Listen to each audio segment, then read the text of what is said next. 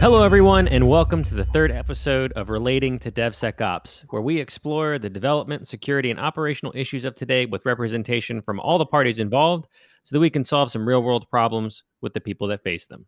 On this podcast, we will debate, challenge each other, and maybe clear some air if we're lucky. I'm your host, Ken Toller, representing security, and today I'm joined again by Jameson Colburn for DevOps and Simon Dolo, representing product engineering and development. Welcome back, guys. Yeah.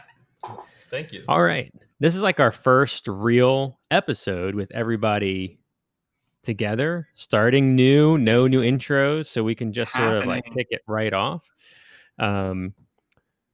Just getting back from the holiday weekend. So anything fun? Anything fun from you all that you want to talk about before we jump into the real stuff? I went to a restaurant and sat outdoor for the first time in a really long time, and that was really weird. Nice. I forgot how to restaurant, which was really awkward.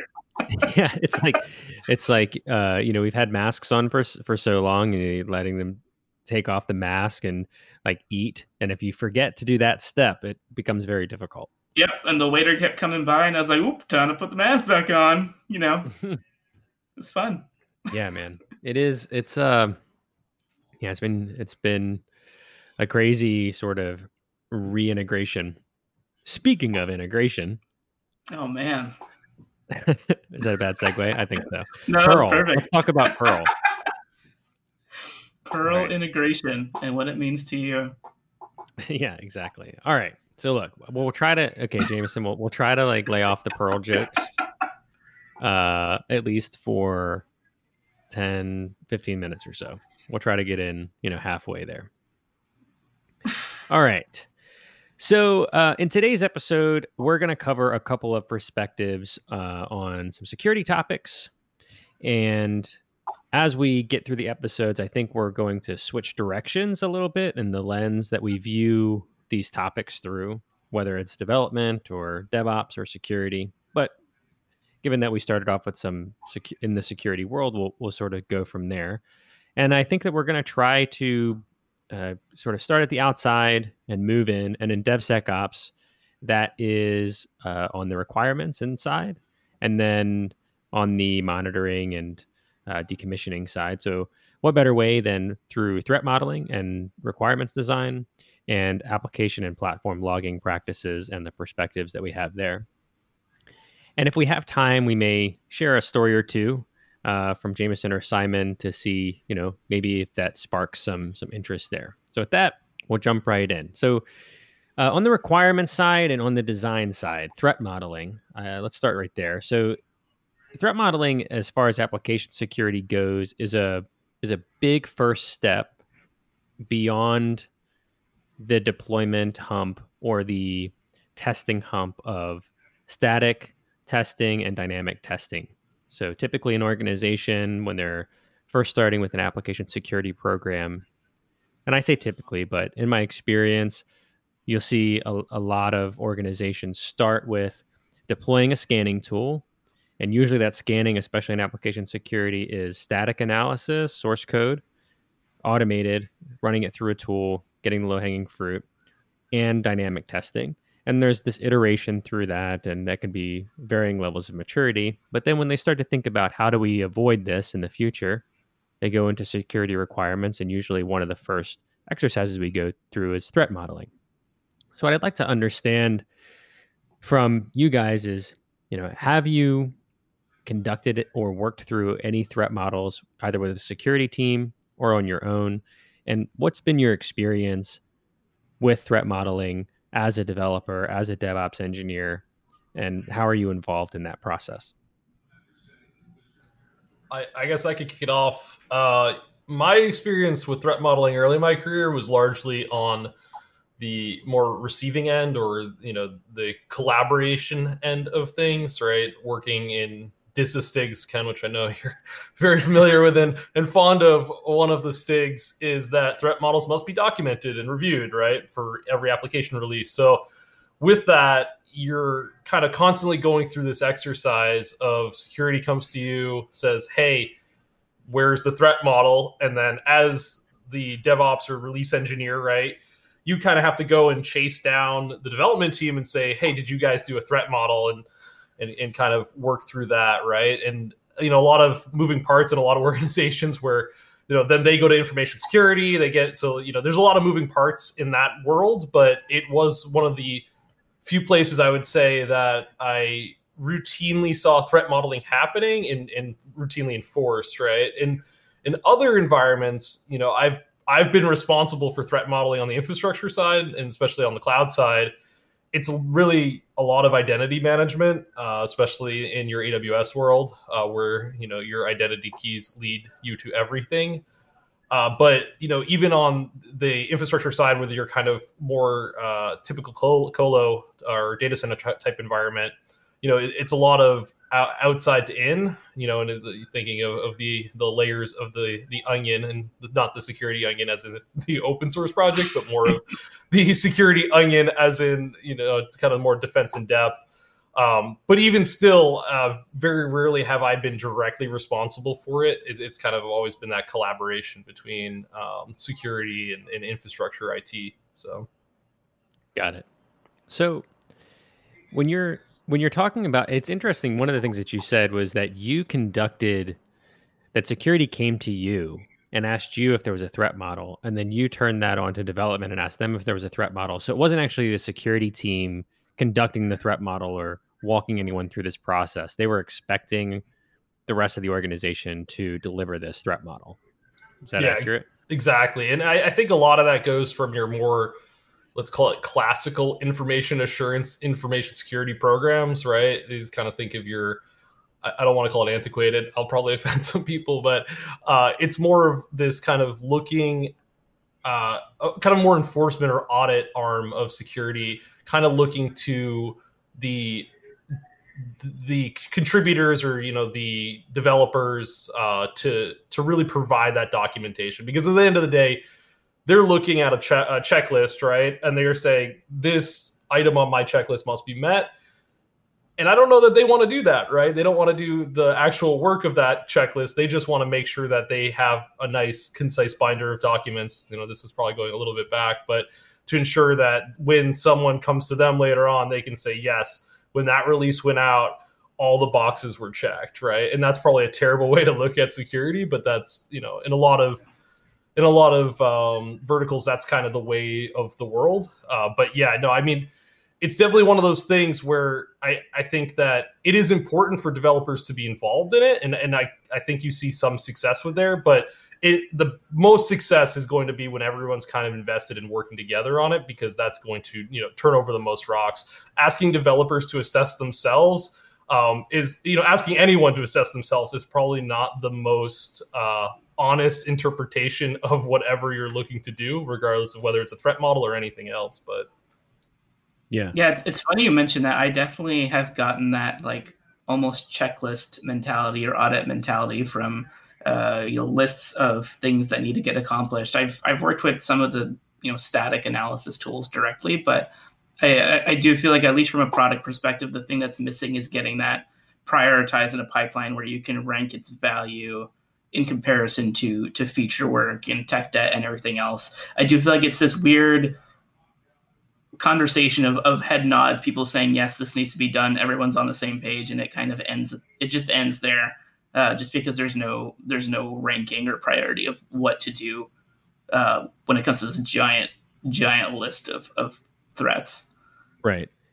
Well, I mean, I 100% agree that I did not. First of all, I did not expect you to tell me that your major experience with threat models was that someone was asking you to perform one solo or to deliver one solo. I definitely expected that going into this question, that it was going to be mostly like security is conducting the threat model as an assessment on the group or organization or whatever. So it sort of turned the conversation on its head from my perspective, because I'm used to conducting threat models for organizations and delivering them as reports or assessments, based on these interviews or information that's provided by an organization or a client. So really interesting perspective there that I'd like to dig into a little bit more, especially on the checklist piece, because what did the deliverable look like? Was it, obviously you've delivered one of these. So what did that look like? Was it a list of things that you needed to do in order to, or were you determining what threats there were? Yeah, I mean, I guess in classic bureaucratic fashion, right?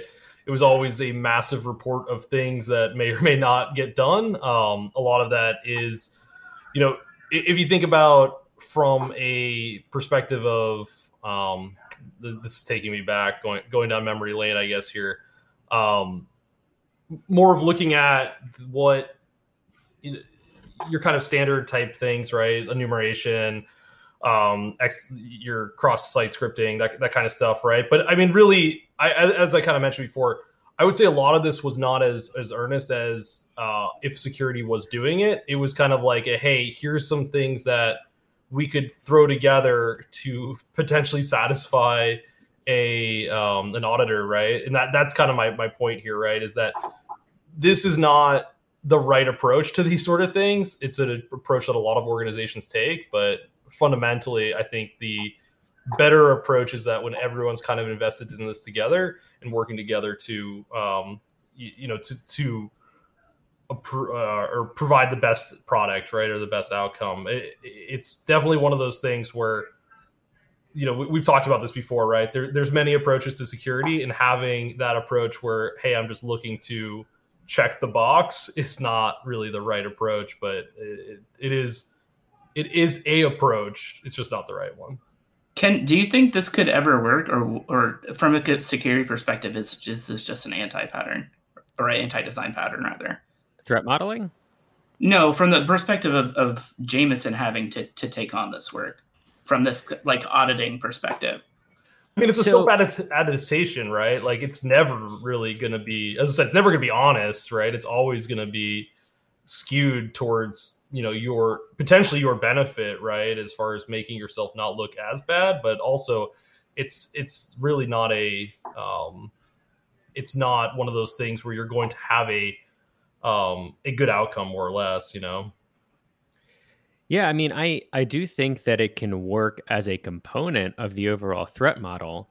What it sounds to me like, Jameson, is that you were provided with a list of security requirements and were they the same for no matter what you were deploying, or did they change based on some criteria? Was it predefined?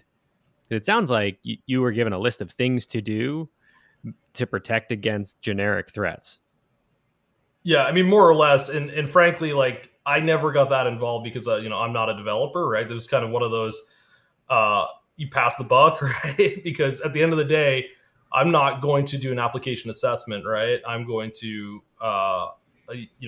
ultimately my job is not that, right? And so it's really passing that on to the developers and letting them kind of noodle on that and try to work through what that might look like.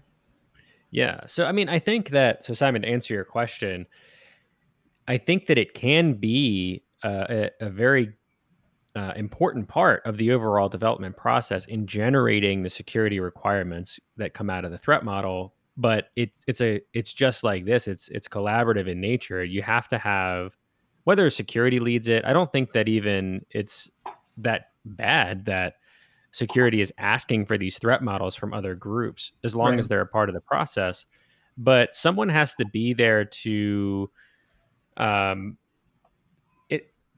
you all have to ask the questions. The security team needs to ask the questions from the threats that they see. And then by exposing those threat actors or identified control mechanisms or whatever it might be, influence the opinion of the developer, of the operations engineer, to trigger these other thoughts that can help, like Jameson said, turn over some other stones, because that's what you're essentially trying to do in a threat model, is identify what could possibly go wrong with this application based on factors like the business, standard things like you said, Jameson, cross-site scripting or whatever. Like those are the things that you're always going to bring to the table with threat modeling from a security perspective. But it might be that a user can change their but potentially change another user's username or something, and maybe that's not necessarily a security weakness that you would get because it's something is unpatched, but it's because you just shouldn't be able to change other usernames. It's like there are logic flaws that you're trying to identify that are specific to the business that you're trying to identify early in the process, and then prevent them from being discovered in the testing process by fixing them before it ever gets there. That's the goal. I don't think that you're going to find success by coming up with this generic list of requirements. Like that's going to give you, yes, you need to protect from cross-site scripting. So make sure that you consider that when you're designing your application is definitely something you should do. But that's more of that's a standard requirement. That's like a security guideline or a coding guideline or, definition of secure or whatever however it's practiced in your organization. Rambling a bit, but I think it's a collaborative effort. It should never just be handed over. I shouldn't say never, but I don't think that it should be handed over to be completed by one group as like a to-do. Yeah, and I mean, a lot of that comes back to secure coding practices, right? Whereas, teams should be aware of these things. They should be kind of baking these things into their design and their development, right? And somebody should then be auditing that, right? If they're responsible for both doing things the right way and then attesting to the fact that they did things the right way, you develop a conflict of interest that is probably not useful for real security. So I definitely agree that I think Simon said it. It's kind of an anti-pattern, but it is more common than you might think. Yeah. So Simon, did you have like a different experience of threat modeling, or do you sort of have this same I've been given requirements approach? Yeah, definitely requirements. Usually through, whatever tool you're using, if it's Jira or email or whatever have you, to me, it's always been a list of things, usually unordered. Sometimes I'm lucky and they have, a rank and a reasoning as to why this is important and some sort of solution. To me, if it's a concise, small task that has implementation details, that's always a good thing for me, but that's not always the case. At least coming from a developer standpoint, my biggest pet peeve with these audits and checklists is usually it'll be something along the lines of implement this policy or make sure that this entry point to your API is so and so compliant. And to me, that's not something that should be hitting developer. That should be a little bit more fine grained, a little bit more detailed. I don't have a security brain, I'll be honest. A lot of those will be way over my head. I think when it comes to code or pull requests, that'll be a lot more clear. Got it. So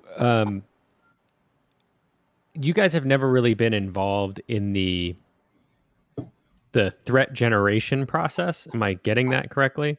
It's more of we have a list of threats that we want you to protect against, and you need to just go and do it. I would say yes and no. When it comes to project design, I think there's a conversation about potential threats, and it goes along with what you said before, where there's some very basic things that every system should be doing. I'll say the sad part is usually those conversations turn into a compromise, which is extremely unfortunate, where you are essentially placing bets with whatever security advocate you're talking to and saying, I will implement baseline A, B, and C, but we don't have time for D, or that's too complicated. And usually those are the super, super crucial things that you should be implementing, but they unfortunately get passed under the rug. But afterwards, I definitely would say I'm not involved. Okay. Yeah. I mean, I think what we want to do as a security group or as practitioners is when we generate threat models, we don't want to do it in a vacuum. We want to make sure that when we are having a conversation with the development team, we want to understand how does this application work? What are the ways in? What are, who uses the application? Who are the potential actors? What can we do to protect against it? Or what can we do to protect the application or the API? We want to have that conversation with development teams in a room to start to generate these ideas of what are the potential threats so that we can risk rank them and determine what's most important to put into the requirements list, which then should get to the development team. And it's not to say that every developer needs to be involved in a threat modeling conversation, but it surprises me that that you haven't been. So that's really interesting and something to take away for security folks, to make sure that you involve the other teams, because there are obviously areas where there's no way that you're covering everything if you're not talking to the people that are working on the application. Absolutely. I mean, I am shocked that you this is news to you as of late. I do find that really interesting. Yeah, I mean, well, I do know that there are organizations that don't do threat modeling, right? That will just generate requirements out of vulnerability lists. So, if you have a scan or something, or a static analysis result, and it generates a bunch of vulnerabilities, and then a bug is created, that's not the result of a threat model. That's the result of a failure to do threat modeling. Or right, it's a result of not having those requirements up front. So it's sort of on the back end. So the purpose of threat modeling is to get that on the front end so that it never hits a bug. Now, where we run into trouble is that, as Jameson brought up, I think in episode 2, is that if it hasn't occurred, like if there was no attack or no breach or whatever, security has a really hard time getting buy-in. So take that to the next level and say, not only has it occurred, but it never even made it to development. It was never a problem. So, you're sort of tagging on that additional effort for doing a threat model.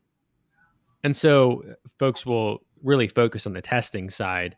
And that's why that static analysis, dynamic analysis, penetration testing, and all those things that happen on the tail end of the development cycle happen so often and are the most prevalent services that are offered, because it's the most tangible before you actually have consequence to those things being in your applications. Yeah, and I think a fair amount of that, right, is that threat modeling takes time, right? It's abstract.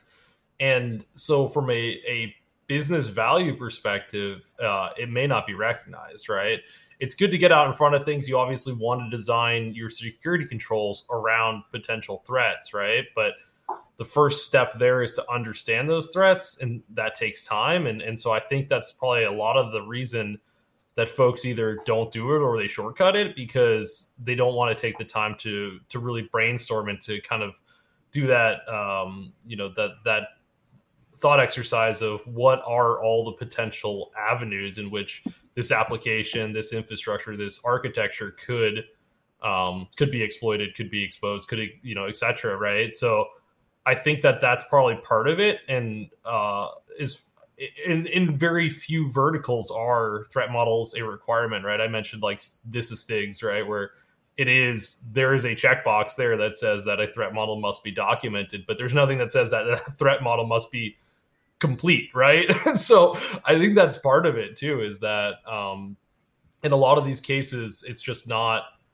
something that's necessarily top of mind for people, but also it takes time, and so the investment may not necessarily be made there. So whereas like you mentioned with the pen test and any of sort of your security scanning tools, right? Those are generally requirements in any sort of controlled industry. So with that, they tend to get some traction, right? And the outcomes of those are actionable, right? Something happened, like we tested this occurred, or we found this vulnerability and this could occur, right? It's actionable. It's kind of like what Simon was saying, right? Where when you get those results that say like, this is what could happen, right? It's easier to justify or easier to get buy-in to make that fix. Whereas when you're like just saying, hey, this could happen, but there's no tool, there's no body that's specifically calling that out, it's probably harder from like a backlog management or whatever your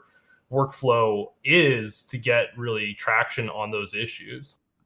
Yeah, I mean, you both know that I'm a fan of showing, like in a vulnerability, showing what the exploit is, or showing a developed exploit to take advantage of whatever the actual bug is. And that's a really great way to get traction on issues.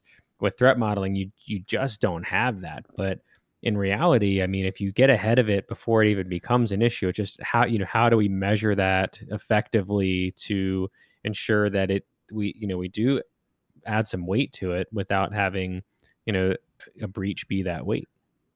Yeah, and I think that's a perfect, what you just said there, Ken. I think that's kind of perfect, right? Is how do you measure the success of a threat model almost, right? It's that because if you threat model perfectly, right, no tool, not like there's going to be no consequence. It comes right back to crying wolf, right? Where if you do things right up front, there's no negative consequence. There's no report that says you did this wrong, right? And so, unfortunately, in a lot of places, that value is just won't be recognized. That we did the right thing up front, so therefore nothing happened, no flags were raised, right? It's just that no one's going to look back and be like, well, that was a success because we did a threat model, right? So it's unfortunate, but I think that's kind of the truth there, right? Is that the value of a good threat model is very hard to recognize without a really high caliber security team that's able to market that success. Yeah. It's much, so yeah, I guess what you're saying is, and you tell me if I'm wrong here, is that in order for the threat model marketing to be effective, your security team has to do a good enough job at making sure that that security has a seat at the table, basically, just inherently in the corporate culture. Yeah, security has to be a first-class citizen. Yeah, I was letting you take your common phrase, which is security should be a first-class citizen. Thanks. Second class at most, I think is fair. Simon is not quite at the first class. I'm not convinced yet. He's more of the business class. Occasionally, it looks like first class. If the price is right, economy. Right, exactly. Man, I feel like we could really dig into threat modeling. One of the, we do have this idea that maybe we'll get to video at some point, but I would love, just based on this, to take you all through sort of a threat modeling exercise to see if it looks like what you've seen in the past, and whether or not it lines up with your expectations of a threat model, especially if you're going back to like a DISA-STIG as like your experience with it. I think that would be great, just to sort of have like that mentality, because I do think, Simon, that other organizations can perform threat models. And one of the things that I do believe is a good idea. I don't know how feasible it is to get mass adoption, but is this idea of iterative threat modeling or threat modeling features. And I've gotten pushback on that from different individuals or whatever, but the idea that these threat models don't have to be these large undertakings to work with a whole suite of applications and APIs, that you could threat model a feature, and that makes it much more consumable to development teams, or Jameson, in your case, the operations teams, to like focus on one component of what they're doing, just identify the threats in that component, and then build on that over time. And then hopefully at the end of that, you sort of have this puzzle of these iterative threat models that you can use to identify threats on the larger scale. And that way you can have more participants that aren't overwhelmed by this idea that they have to threat model, an application constellation of 3 web interfaces and 15 APIs and then an entire containerized infrastructure, Yeah. But I like that idea. I think we can coin a new buzzword here. It's agile threat modeling. But I mean, it makes sense, right? Is that something that you've heard before, or is no? That I'm just making this up based off of what you just said because I thought it'd be fun. But I mean, really, it is. It's. I think that's a good approach where you start small, right? And if you start it from the beginning, if it's part of the design process, and you keep iterating on as the application evolves, as your ecosystem evolves, right? It becomes this less daunting task where somebody was like, hey, this thing's about to go out for release. it's, some monstrous API that took us 2 years to develop, right? Now threat model it before, next week, right? And I think that it's that approach of, not only is that collaborative team-based approach where the development team can kind of walk someone through it to help identify, key points in it, but also if you do that iterative process, that delta between what you started with to what it became is a lot less, instead of being, 2 years of development. If it's something that happened along the development life cycle, it's a lot less daunting for that, application security engineer to look at and work its way through. It's, threat model early, threat model often. This is maybe something else we could say, but man, all right. I got to write all this down. Yeah, man, no, I do think that the approach can work. I just think that, and almost maybe if you had it as part of the architecture discussions, like when someone has an idea, there's just always someone either in security or thinking about security. Maybe it's like if you have an internal security champion program that's just there thinking through and throwing out security requirements and ideas so that they can, at the very least, be prioritized as requirements in the project. Yeah, that's part of the architecture. It should be. Yeah, I think kind of what we're working towards is your dream of threat modeling is it's part of like the user story, is that your acceptance criteria involves updating the threat model or something to that effect. Yes, that sounds great. You're doing it right, Jameson. That's exactly how it's done, right? It is nightmare fuel. What? Simon, you don't agree? I don't know if I'm ever going to write a user story ever again. Oh, man. I need to think about this.